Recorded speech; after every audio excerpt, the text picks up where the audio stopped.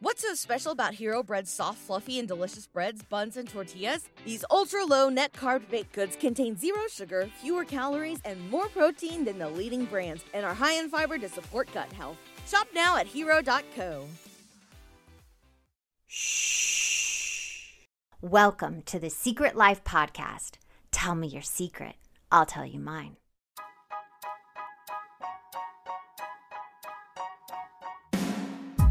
The best way to support the show is to subscribe and share. If you haven't left a review or ratings on iTunes, please do. It helps more people find our show. And if you want to be on it, please shoot me a note at secretlifepodcast@icloud.com. Welcome to Secret Life Podcast. I'm Brianne Davis-Gann. Today, I'm pulling back the curtains of all kinds of human secrets. We'll hear about what people are hiding from themselves and others. You know, those deep, dark secrets that we probably want to go to our deathbed with, or those funnier, lighter secrets that are just plain embarrassing. Really, the how, what, when, where, and why of it all. So today, my guest is Kristin. Now, Kristin, I have a question for you. Dun, dun, dun. What is your secret? 2 years ago, I tried to commit suicide by, it's a little heavy, but shooting myself in the chest. Yeah, I'm completely blown away that you're sharing it and really grateful. And why? Why did you have that thought to do that 2 years ago? I was in a dark place. And I think at the time I really didn't realize how serious I had gone down a dark hole. And over time, it just compiled and spiraled. And once you kind of start down that path, it's really hard to dig your way out, especially if you're not completely aware of how deep you're getting. It's hard to ask for help. It's hard to navigate. And I think once my brain got there and fixated on that as the viable solution, I'm a pretty driven, determined person, to the point where at this point it's kind of a fault of mine that it got to that extent. But fortunately, I missed, and here I am today. Now, I do want to talk about those moments leading up to that decision. Was there things that happened? You said, you keep going. Did you realize you were in a dark place, or can you tell us what was happening before? Sure. On the outside, from what I've been told from family and friends and my ex-partner at the time, I was going about my days as normal. I had a lot on my plate. I had a full-time job. My ex and I were running a restaurant full-time. We had a house and animals and, car payments. And I think everything compiling on top of each other. I just didn't have any outlet. I didn't have any self-care, wasn't in my vocabulary.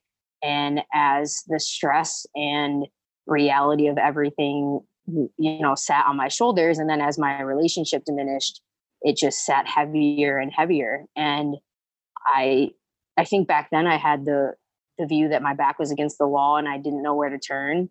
And I think what a lot of people don't realize is it's a hard thing to acknowledge and ask for help.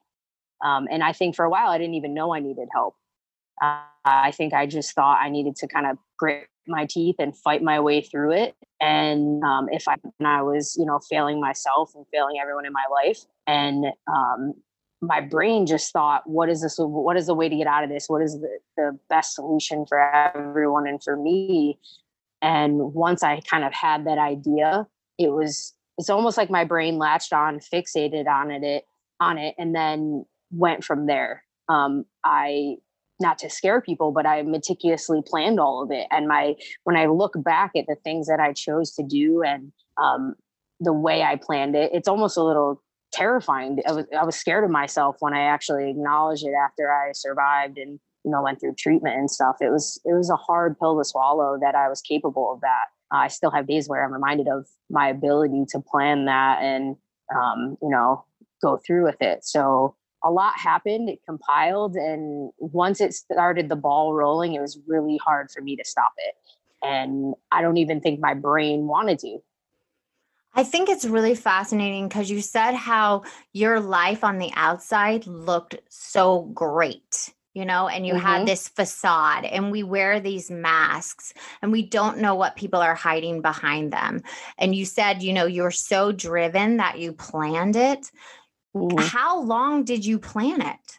I think when I kind of nailed down the timeline, I really didn't start planning it until about 2 weeks before. I think it was a situation where, on bad days, the thought kind of went in and out, but it never really latched and stuck. It was more of what they call a passive ideation. And when it got about 2 weeks before my attempt, it really transitioned from passive to active, where I was, thinking, how could I successfully, in my mind, it was really, how could I successfully complete this task?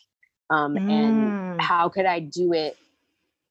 I remember thinking that I wanted to do it with the least impact on my family and my friends, because again, from the outside, I have a very supportive family. I have, at the time I had a partner, I had a great staff at my restaurant. I had a lot of friends.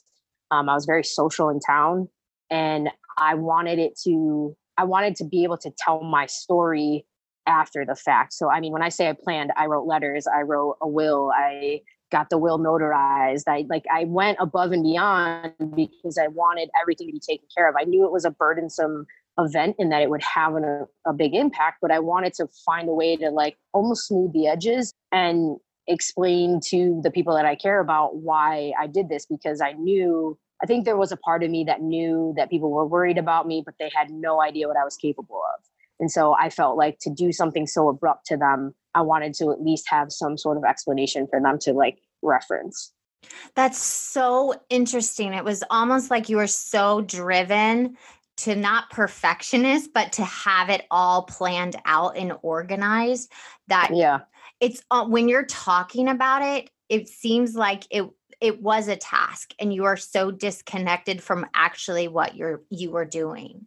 Yeah, I was so disconnected from reality. And going through therapy now, I've been working on the fact that I was very good at stuffing emotions, not acknowledging them and just moving past them. But over time, all that did was tighten me up, build it up till it exploded. I look back and I think about how my schedule was and, working during the day and going to the bar all night and running, having a home life. I would just cram as much responsibility into a day as I physically could so that I could avoid the emotional side of everything I was doing. And that's where it led. Yeah, you avoid feeling, and those feelings have nowhere to go except in your body. I remember when my therapist told me, if you have these feelings that you don't feel, it's like one on top of the other and they get stored in your body. And sooner or later, that trash can or lid is going to explode because absolutely your body cannot contain feelings, or it turns into a disease. But it also, what you're talking about is what, drugs and alcohol and addicts do. They are just killing themselves slowly. And you were like, no, I'm going to take control of this. I'm going to do it. I'm going to plan it perfectly. And then I'm just going to do it the easiest way for my family and friends. Yeah. And I thought for me too, that it's morbid to think about, but I remember thinking how could I do this? I hate to say easiest, but I don't have another word, the quickest, most effective way. I'm a person that strives for efficiency. It's good and it's a bad, trait to have. It's great in my professional life. But yeah, in my personal life, it wasn't the best choice. Do you think I identify with something you said, but the driven? Are you always so driven that anything you accomplish or do is never enough? If you reach a task, you go, I do that too. And it's actually, it's hard to shake. Oh my God. I am why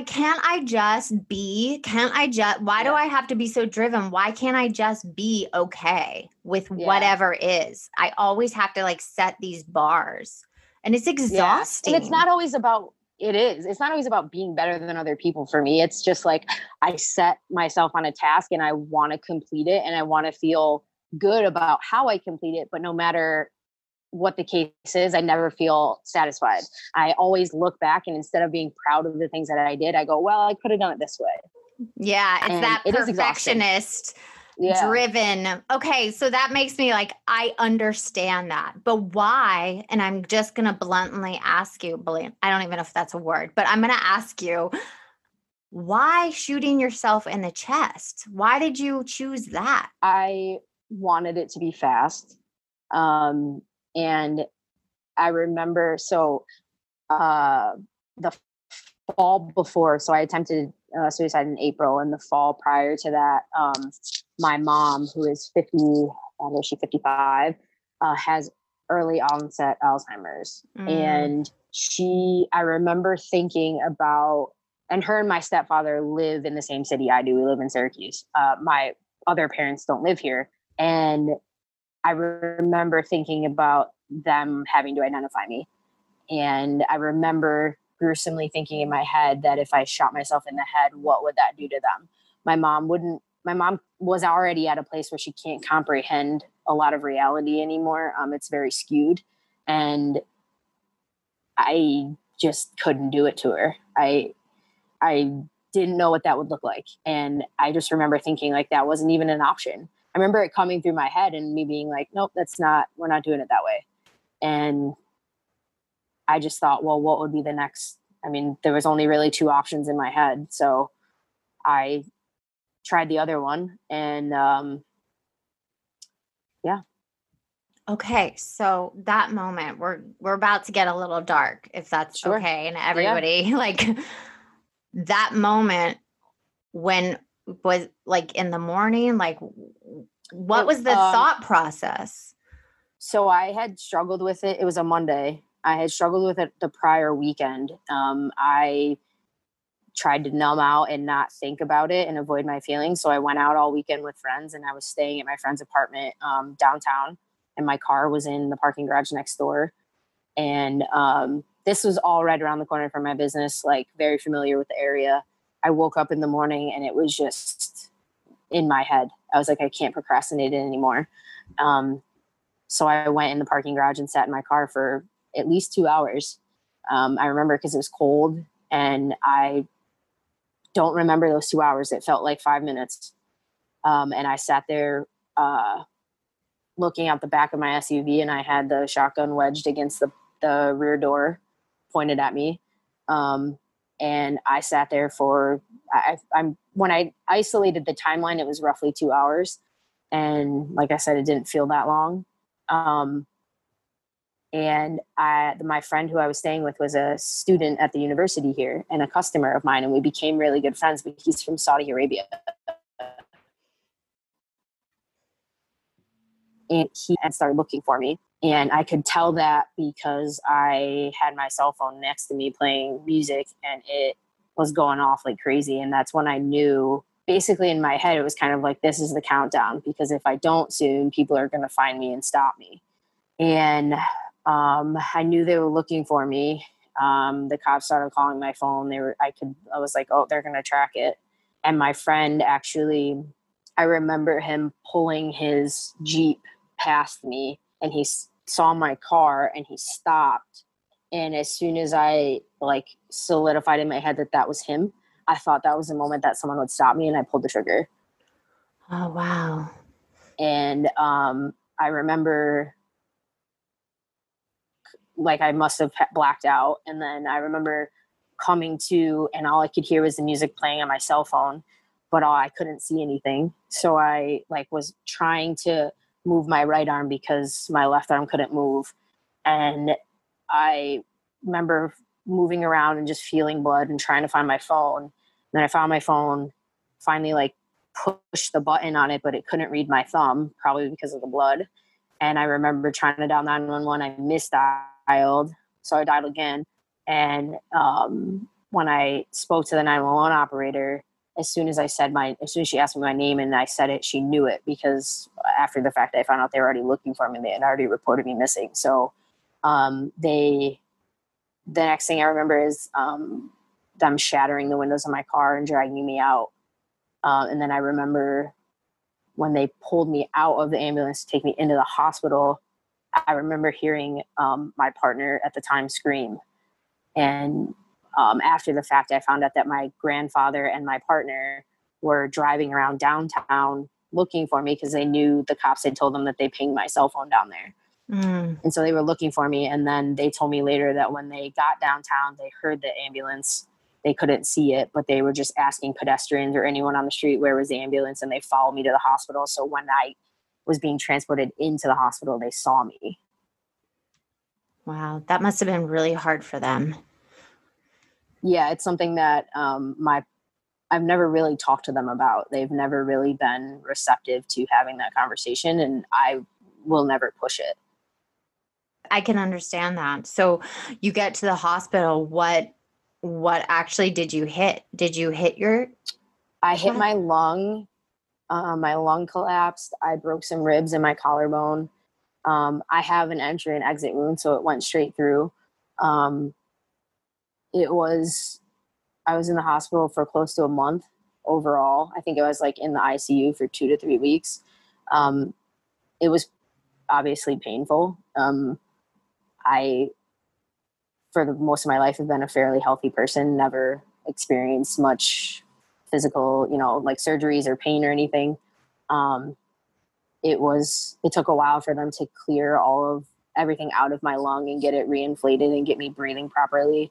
I had a couple tubes and stuff. And and so then the only other part I remember is at one point being in the ER and my ex like wiping me down and saying that she needed to clean me up and cover me up so that my mom could see me and not be affected by like the actual physical trauma. But I don't even remember my mom coming in. I remember that blip and that's it. And then the next thing I remember is waking up in the ICU, like surrounded by my family. I know you and I like how grateful you are that you survived. When you did do it and you were reaching around for your phone and you said your fingers were bloody, so you couldn't swipe your phone, did you have that thought like, I want to survive? Yes. And it was a combination of that. And pain. I think just the two things. I was like, I remember being shocked that I even felt the pain. I think I just assumed that I would hit my heart and it would be quick and I wouldn't even comprehend what happened. Whereas in fact, it was the opposite. And yeah, I remember being like, holy crap. Like, holy shit is what you want to do. Yeah. And, I just remember being shocked and then, just pain. I'm pretty sure I yelled at all the EMTs, not in a mean way, just like telling them how much pain I was in. But yeah, I remember being shocked that I even like could feel it and could even move my other arm to find my phone and was like using my phone. I mean, when I think about the sequence of events, it's almost unbelievable to me still. Yeah, it's unbelievable hitting your lung that you actually survived because you even setting and telling me how it happened. The likelihood of you to survive that and be here today 2 years later is just a miracle. Yeah. So I do want to ask about the 7 deadly sins. I know some people think they're religious and they are, but I like to look at them as character defects for human behavior. So we have pride, greed, lust, gluttony, envy, anger, and sloth. When you decided to have this secret and act it out, where of those sins were connected and why? So I think there's really 3 that stick with me. I think part of it is pride. I didn't know, and it's not intentional pride. I think it's pride in the sense that I didn't know how to ask for help. And I think that I felt like I had so much going on that asking for help in any capacity would have been viewed as a weakness. And I think that was my own issue. It wasn't anything that anybody was doing to me or saying to me externally. It was just my own problem. I always think that. I think that's true. People think asking for help is weakness, and it's actually powerful. Like when I finally asked for help and said something is wrong, I felt weak, but it was actually this very freeing moment. Yeah. And I think I've learned that now. I think now that I'm learning more about myself and my emotions and my emotional and physical reactions to stress and anxiety, that it's given me a whole new perspective. I mean, something as stupid as, so I now struggle with PTSD post attempt. And one thing that's actually really hard for me is fireworks. And so this weekend, we were down at the Jersey Shore, and of course there's fireworks everywhere.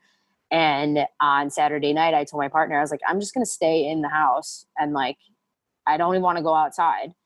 And I put headphones on and watched a movie on my phone as loud as I could. And I got to the point where I still was struggling. So I remember asking her, like, one of my things that helps me is Sour Patch Kids. It sounds so stupid. No, but now it when I'm having like an anxiety attack or like, you know, a physical anxiety, I always want to eat Sour Patch Kids. And I always want to have like a cupcake. Like it's like a comfort thing. It is a comfort thing. And so I ate a whole bag of Sour Patch Kids. So I think now I'm finding a new strength in asking for help, but it's a process. And I think the hardest thing maybe for me has just been, I'm like this efficiency brain where I'm like, well, this is how you do it and this is how you're going to do it forever. And the change of, you know, my emotions and my physical reaction to my emotions and things has been an evolving learning process for me. And I think just acknowledging that for me is my hardest thing. I think I find a solution to, you know, my anxiety one day and I think it's going to work, but then the next time it may not. So I have to find new ways to ask for help. I think back to your question, another one for me was I had a misconception of sloth. I felt like I was never doing enough. I had so much on my plate that I felt like I was falling short in every capacity. And if you ask people who knew me, they would tell you the exact opposite. They're like, no, you were killing it. You were running your bar. You were behind the bar every night. You were running a credit union during the day with staff. And, you know, you have a house that you're redoing and, you know, go down the list. People had a different perspective than I did. And I felt like I just couldn't keep up. I felt like I was spreading myself so thin that I didn't feel like I was successful in any capacity. And I think that stuck with me for a really long time. And I'm still working on that. I'm trying to not take on as much as quickly as I did in the past. I still realize that I need a lot of different outlets in my life and I have a lot of different interests, that I'm not the type of person that I can just, you know, go to a 9 to 5, come home, hang out at home, and that's enough for me. I know I need more than that, but I have to scale it up at a level that is appropriate and that I can handle. Yeah. And kind of learn as I'm doing that. So I feel like those were the two biggest things when I look back on kind of where my mindset was that really stuck with me. I love that you said that because it's that balance. It's that balance of an overachiever, but also just like being okay. Yeah. It's that stillness that we have to find the middle ground. Right. So I definitely identify with that. And, you know, holding on to this and going through with it, who do you think it harmed and who do you think it benefited?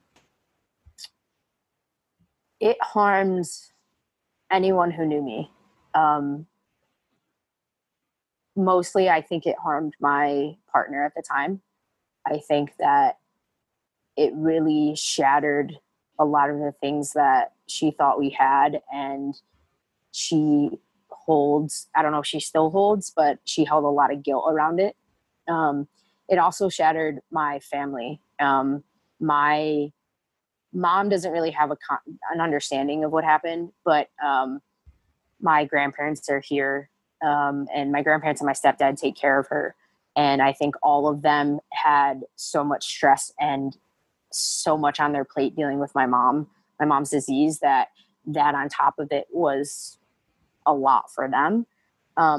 On the flip side, I think being 2 years out of it now, the difference is that it's caused us to grow closer. I really, up into my attempt, had distanced myself from a lot of people. Part of it was my schedule, but I really wasn't close with my family. It was really, I think the hard part for me was my partner was closer with my family than me.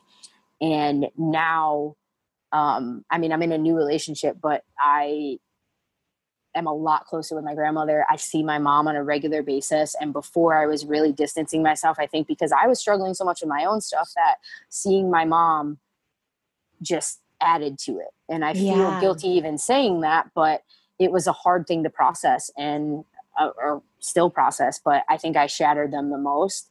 But like I said, in the reverse, 2 years out, we're closer than we've ever been. And it's opened up a lot of communication within our family too. I think that's the biggest thing. A lot of our family from the outside looking in looked very, successful, put together. We essentially had everything we needed. And when I look at it through the lens, looking back now, we really didn't communicate about real things. You know, it was kind of those update conversations. What's going on in your life? What's going on in ours? Because a lot of my family lives all over the country. And now it's a more real conversation about, you know, what's going on in each other's lives, you know, how are we feeling about things? How are we handling things? Is there ways that we can help each other or support each other? And so I'm fortunate that that's how we've reacted, and it hasn't driven anyone further apart. You know, and I have to say, sometimes through the darkest moments, that's when the light comes. And I think for me too, when going through my darkest time, now I'm closer to everyone in my family also. Yeah. And sometimes you have to walk through that to get to the other side, or you just stay in this disconnected way of society. And I love that you said that. And my last question for you, how are you moving forward now in the future? Day by day. I am in I'm still in a therapy program. So I was fortunate that here in Syracuse, there's a hospital that has a program dedicated to suicidality. And it's like a good thing and a bad thing. It's great because they've seen some significant success rates in their program over the last decade. The sad part is there's not a lot of programs like it in the country. And I'm about 3/4 of the way through. It's a year program. So that has definitely had an impact. It's once a week. It's more intense than just a traditional talk therapy. And it's more geared towards addressing and acknowledging your emotions, you know, really identifying what they are and how you're feeling about whatever's happening in your life, and then processing it from there. Immediately after my attempt, once I was out of the hospital, I actually moved to Boston for treatment for a few months. And that was more like practical skills, like coping mechanisms when things happen in the immediate. And now I've moved past that, and this program is more longer term. How can I, you know, function and acknowledge my emotions and balance out my life a little bit better, and not have, I guess, a drastic reaction or go down what I call is like my rabbit hole, where I like isolate and spiral again. So that has really helped. I sometimes I'm a little nervous about what happens at the end of that. My therapist and I are working on what options there are, but that's definitely step one. I think the other thing that has helped me move forward is back to what you said about bringing people together. I think the acknowledgement of also losing people because of the event, and kind of reevaluating the people in my life, and not in a negative way, just more, okay, who are my support systems and who can I also provide support to if needed? I've talked to, a handful of people about my experience. It's not something quite yet where I've gone public, but I am actually filing this week to run for public office next year. So that's great. Yeah. So it's kind of something where my campaign manager and I have been toying with this for a few months. Like, how do we approach the topic, and, what I want to do with it. And I think now I'm finally getting more comfortable discussing it outside of my personal circle. That is helping me process it too. I think just thinking and talking about the ways I've changed, the things I've learned, it makes me more confident and more comfortable. So I think that's been a huge step forward for me. Beyond that, I think moving forward, I really just want to do things like this. I want to talk about it. I want people to know that they're not alone. They're not the only people feeling that way. And that no matter what secrets you hold or what dark corners you have inside you, that it's okay to have those. You just have to work through them and find avenues of support. And I don't necessarily know where those all are, but I think just talking about it is step one. Yeah. Talking about it, it takes away the shame and the alone. Yeah. It literally immediately takes it away from you, where you can't hold it anymore by yourself. And there's something so freeing and powerful to do that. Yeah.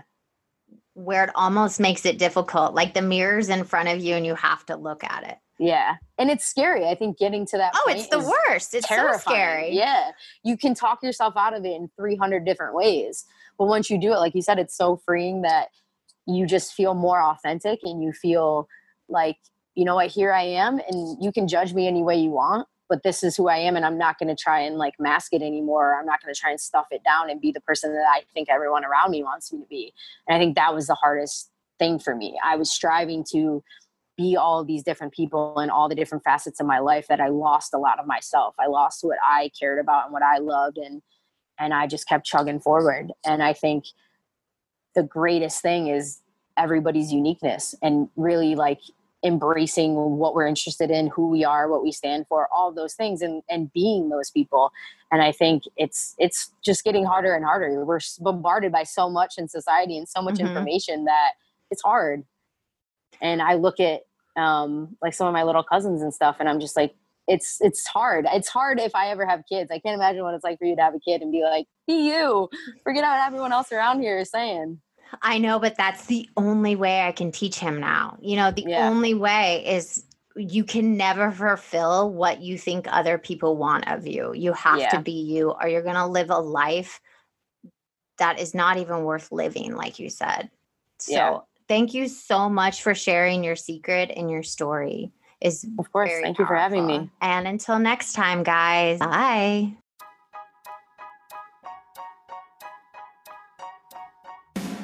Thank you again for listening to Secret Life Podcast. Please subscribe, share, send me a note, and you can always support the show with a donation on our site, secretlifepodcast.com. Until next time, bye.